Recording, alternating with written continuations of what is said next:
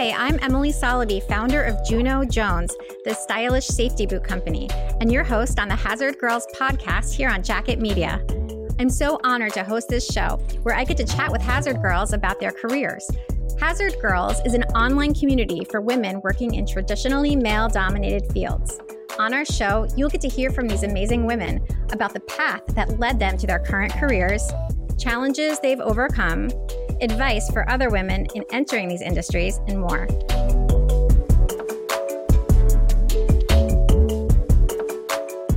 Our guest today, Dr. Nicole Chirska, founder of Into Action Coaching, is a scientist who has turned herself into a career coach, specifically helping women in science and technology to get noticed in their companies and grow their careers.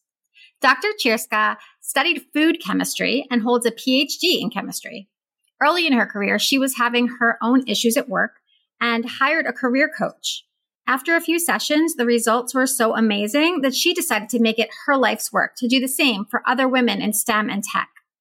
She became certified as a positive psychology coach and now helps women become influential at work, unlock opportunities for themselves in their STEM careers, and find a renewed love for their work. Nicole, welcome to the Hazard Girls podcast. It's good to be here. Thank you for having me, Emily. Well, this should be a little bit different from what we normally do because I don't think we've ever had a career coach on the show. Ooh, exciting. Are you specifically a STEM-only career coach? How does that work? There's no bouncer at the door of my email inbox. So anyone who wants to learn and grow is welcome to work with me. However, it's more important to specialize the areas in terms of work. So oftentimes people come to me at a time in their career when they either find themselves unemployed or they wanna change companies. So I know nothing about job search and the job search market and resume writing. There are other experts for that. But what I do help people with and what is really my jam is how to continue to grow and develop professionally within your current company so that you find more career fulfillment there and also bigger opportunities, whatever that might be for you.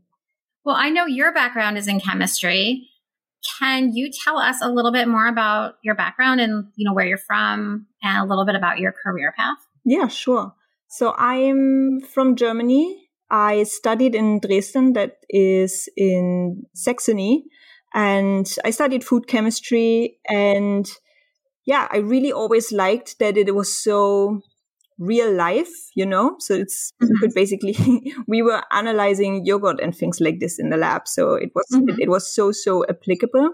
And then to do my PhD, I went to Hamburg and I did it in the cosmetics industry, researching deodorants, which was also a ton of fun. Plus it was my first contact with being in the industry, in the corporate world. And again, it was a field that was super applicable. So that always resonated with me a lot compared to doing front end research on completely new things and topics.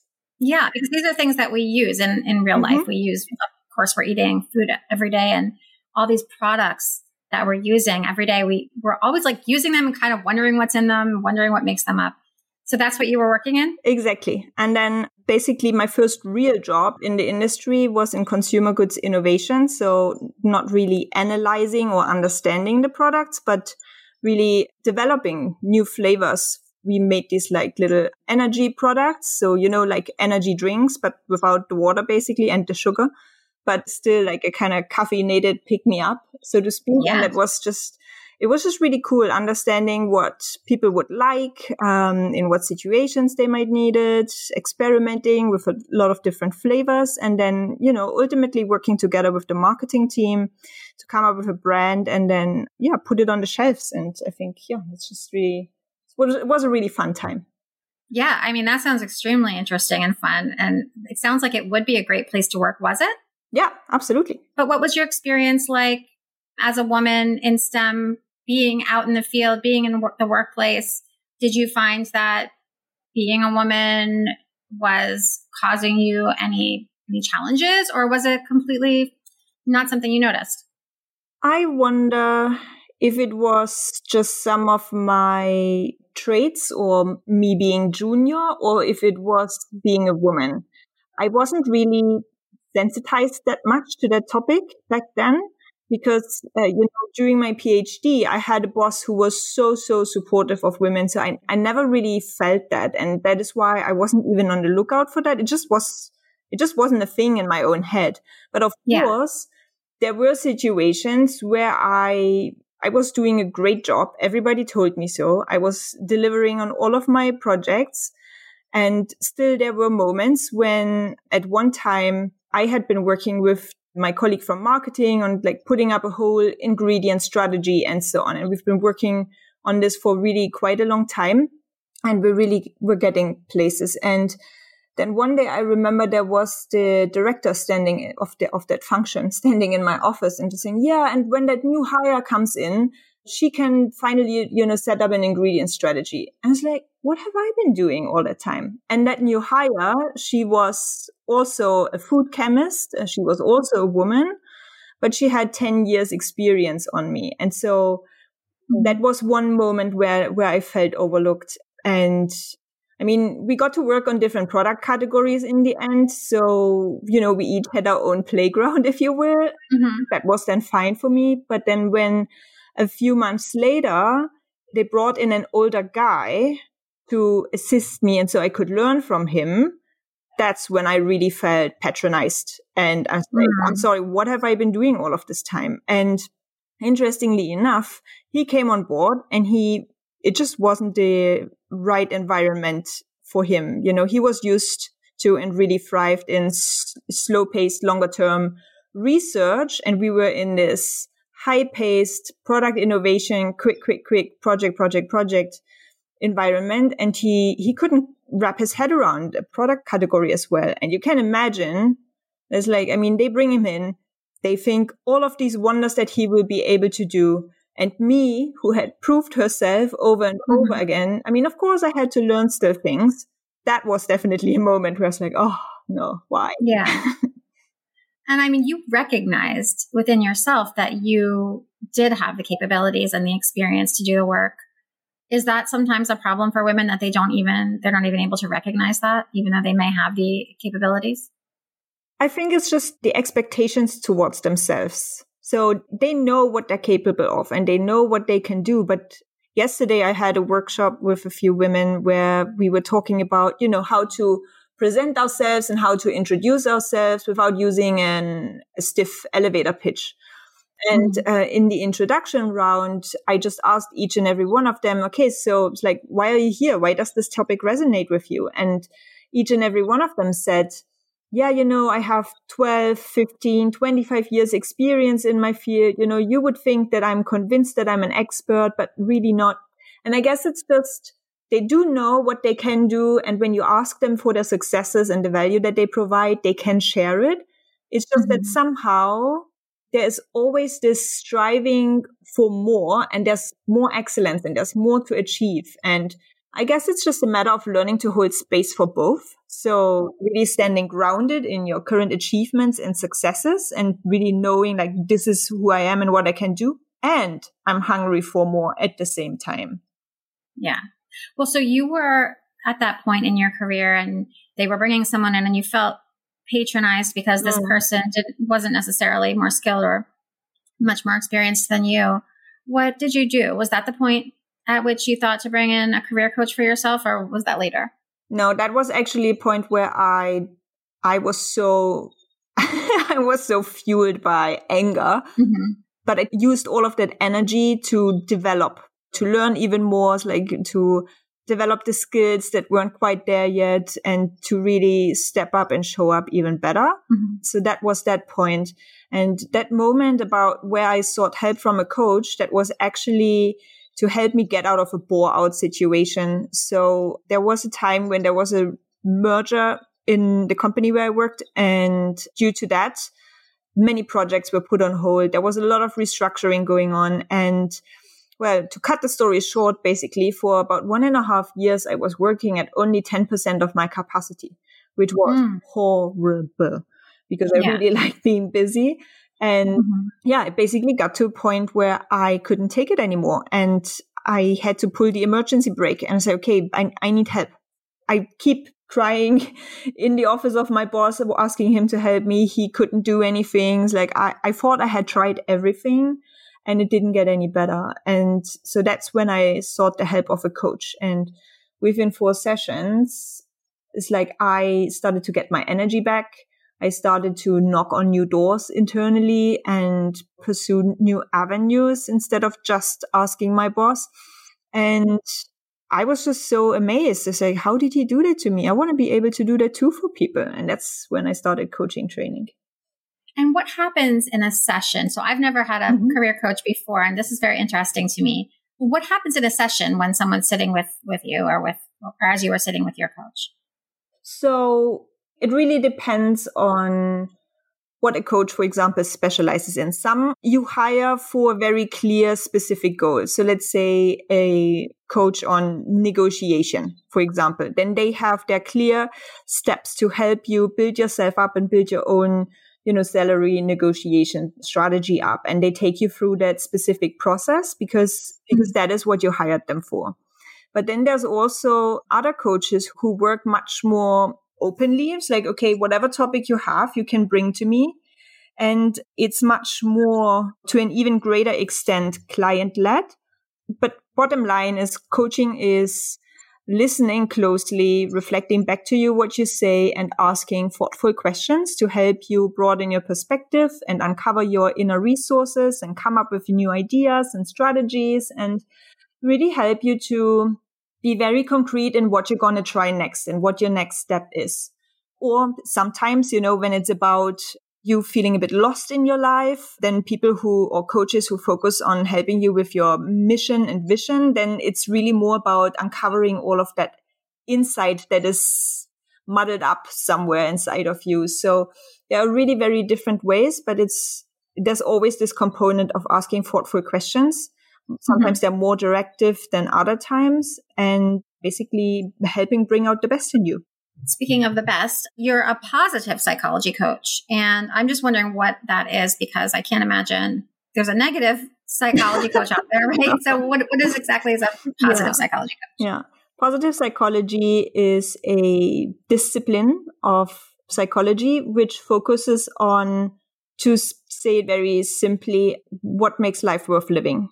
So before that birth or that focus on those aspects, what helps us thrive, what helps us flourish, both in life and at work and in our relationships and so on. Before that, psychology was very much focused on the clinical aspect. So if somebody had an illness or mental health issue, so if they were, let's say, deviating to the negative space from the norm, and how do we treat and help those people so that they can get back to the norm? So that is very valid and important work. But people felt that there was an aspect missing, which is, okay, how do actually people who are doing exceptionally well, despite struggle and despite setbacks, and still they really thrive and flourish? Like, what strategies how are they doing that?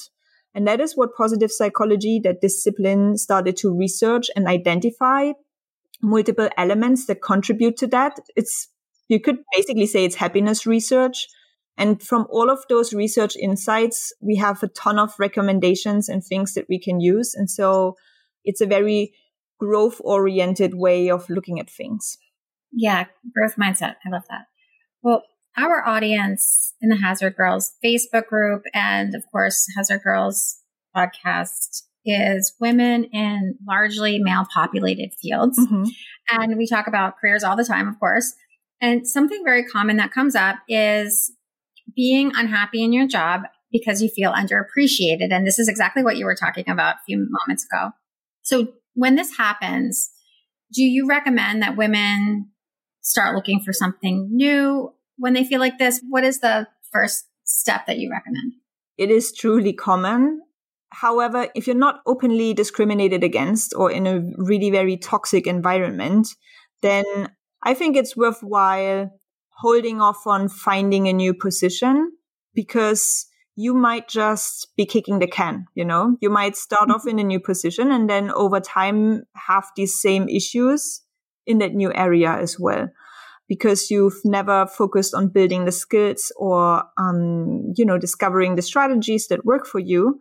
So to change that, to really stand out and get noticed and get appreciated and recognized for everything that you bring.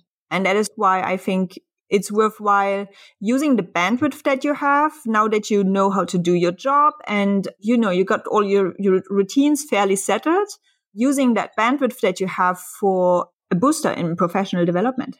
Okay. Can you talk a little bit more about that? So where do we get this bandwidth and how do we know how to take those steps, what we should do? Because I think, if I'm feeling underappreciated in my job, I'm definitely going to be thinking, how do I get out of here? So what are some steps we can take?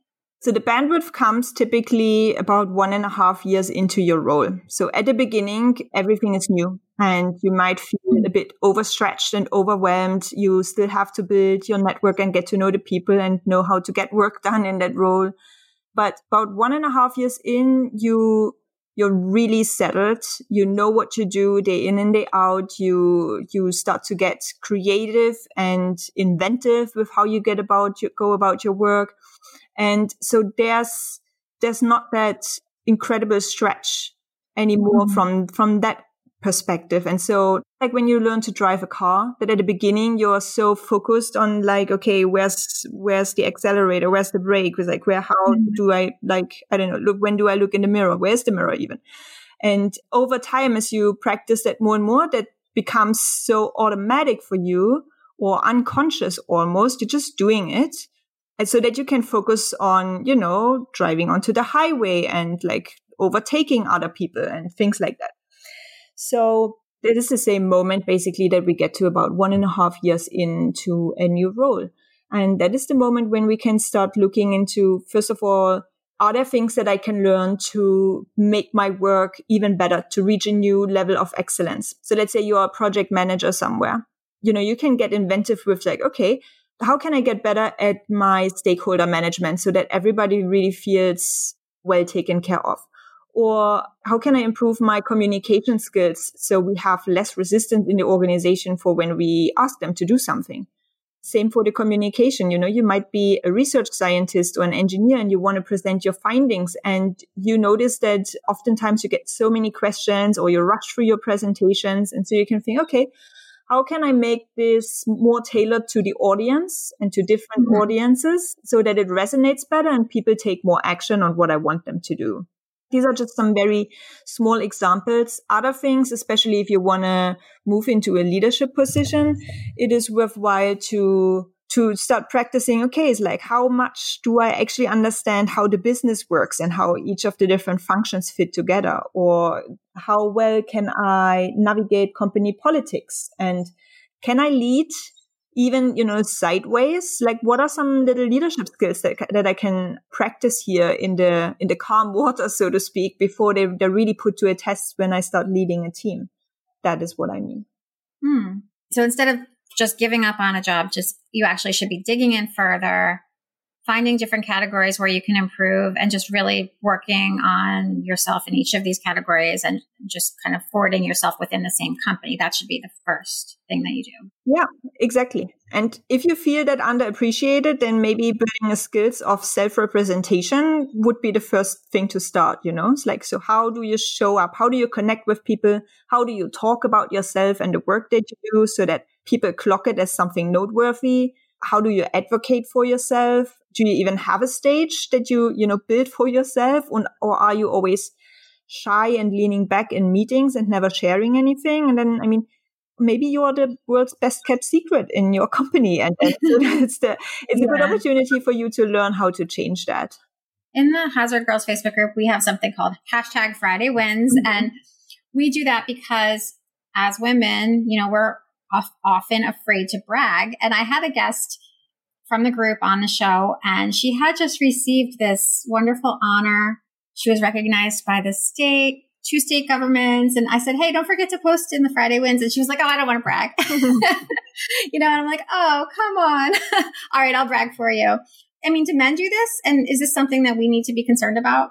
It is something that we should shake. Okay, so there are moments also when I think like, yeah, okay, this wasn't noteworthy. But then again, this is also something that I started to really view differently ever since I got trained in positive psychology is that those small wins, they count. So they elicit positive emotions in ourselves. They just make us feel better. They give us a sense of achievement, which is really important, and show us that we're making progress. Mm-hmm. And actually, sharing these things with other people who care about us also lets them participate in our happiness. And then they're happy too, just because we did something good. And, why not share that? I knew it. Yeah. I knew it. That's why we do the Friday Wins. Yes. Okay. I'm so glad to hear this from an expert. Yeah. So we really need to shake that. I mean, you can always see how you want to balance this out. It's like if you feel, okay, I'm really talking too much about myself here and this is not how I am and what I want to do. Instead of dialing down talking about yourself, why not balancing that out with talking positively and highlighting others' achievements in an equal measure, So for every win that you share about yourself, you make sure that you find an opportunity to highlight a win of someone else or just, something that they did or show off your gratitude or things like this. So, it's not about putting us down, but like we can talk ourselves up. And if we don't want to be the only ones up there, like we can talk others up too. Yeah, I love that idea. Now, we talk a lot about imposter syndrome, and we all know what this is by now. It's when you feel like you don't really belong in your job, like you've somehow been allowed to have it by mistake, but you're not really supposed to be there. And it's something that women deal with. But I know you don't like that label, right? You don't like the label imposter syndrome. Can you tell us why? Yeah, because a label, I mean, it can be helpful to the extent that when you feel off and you can't put a finger as to why, then having a label and a description can give you some relief as like, it has a name. Okay, that's it. It's like there's this concept of name it to tame it, where you give something a name and then it becomes a bit more tangible and it's not this fuzzy, unknown, weird thing that is going on that you can't describe. However, however, if we start to over-identify with that label, it can easily become either it starts to feel like a diagnosis, it's like, I have imposter syndrome. I'm sorry. I just can't do this. Just my imposter syndrome is stopping me from this. I'm exaggerating here. Yeah. Nobody's doing that on purpose, but it can happen to us. Yeah. Or we use it as an excuse, It's like, this just isn't helpful. Plus, going back to my car analogy, let's say you're sitting in a car and you want to drive straight, but you look out the window to your right, you can only go straight for so long. So that's the same thing. Like if we're moving towards what we're looking at, and if all we're looking at is our imposter syndrome, then this is the only thing our brain sees and knows and say, okay, we're going to spend more time here. Instead, I say, we gave it a name. Now let's put that aside and start focusing on other things. There are so many more elements to us and what makes us feel confident, what makes us feel like we're doing something meaningful, what gives us joy, where we can use our strengths. There's so much more to explore. And as a byproduct, the imposter syndrome goes away over time. Well, not goes away completely. Yeah. So that's another thing. We could just, it's always going to be 50-50. Sometimes we just have to learn to get comfortably uncomfortable. Oh, I like that. Confidently uncomfortable. We hear a lot about women in STEM talking about how they often, not that they're afraid to speak up, but maybe they didn't speak up at a certain time. Like they were in a meeting and they wish they had said something, but they kept silent. Why do we do that? And how can we put a stop to doing that? Yeah, why do we do that? It's coming back again to that whole negative self-talk or those extremely high standards and thinking, it's like, who am I to say something here? Do I even know that for sure? And especially in the scientific area where we are trained and raised basically to always have a bunch of data to substantiate our claims. And when we're in business meetings, oftentimes many things are discussed based on expertise and opinion because we don't have years of research to back it up, because we don't have the time to do all of that research, because the company needs to be moving forward. And so that sometimes makes us hesitate, or the discussion goes too quickly for us to be able to process things and think through at our own pace. And so what I always recommend is prepare. The least you can prepare is asking thoughtful questions. And if you do nothing else, make sure you ask one of the questions that you have prepared up front. Another thing that you can do is basically get really clear on, okay, you know what the topic is. You kind of know already what all the others are going to be saying. So get really clear on what are your opinions and why do you think that? And have like a little short statement prepared for each so that, again, it's like when the time comes and one of them fits, you can just start bringing it up. Getting prepared and having, kind of like decoupling the thought process from the moment when you have to say those words often helps a lot of people. Thank you, Nicole. And where can our listeners find you? Where can they get in touch and hear more about Into Action Coaching? Yeah, so my favorite social media platform is LinkedIn, so you can find me there.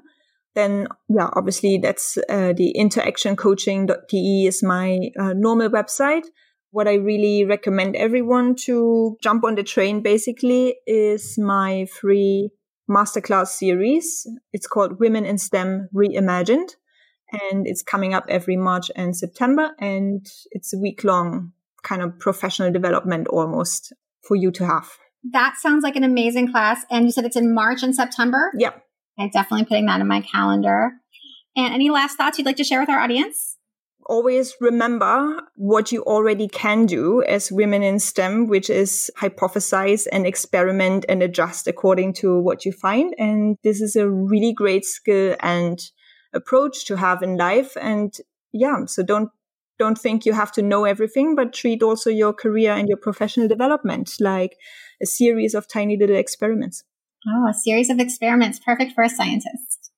Well, Dr. Nicole Chirska, this has been really eye-opening. And I know a lot of our listeners will be thinking a lot more about this and implementing some of your advice. So thank you so much for taking the time to be with us today.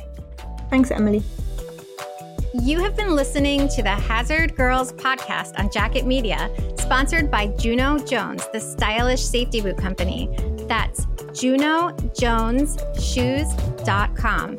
And you can go there to learn about our steel toe boots and to join the Hazard Girls community. I'm your host, Emily Soloby. Thanks so much for listening. We'll see you next week.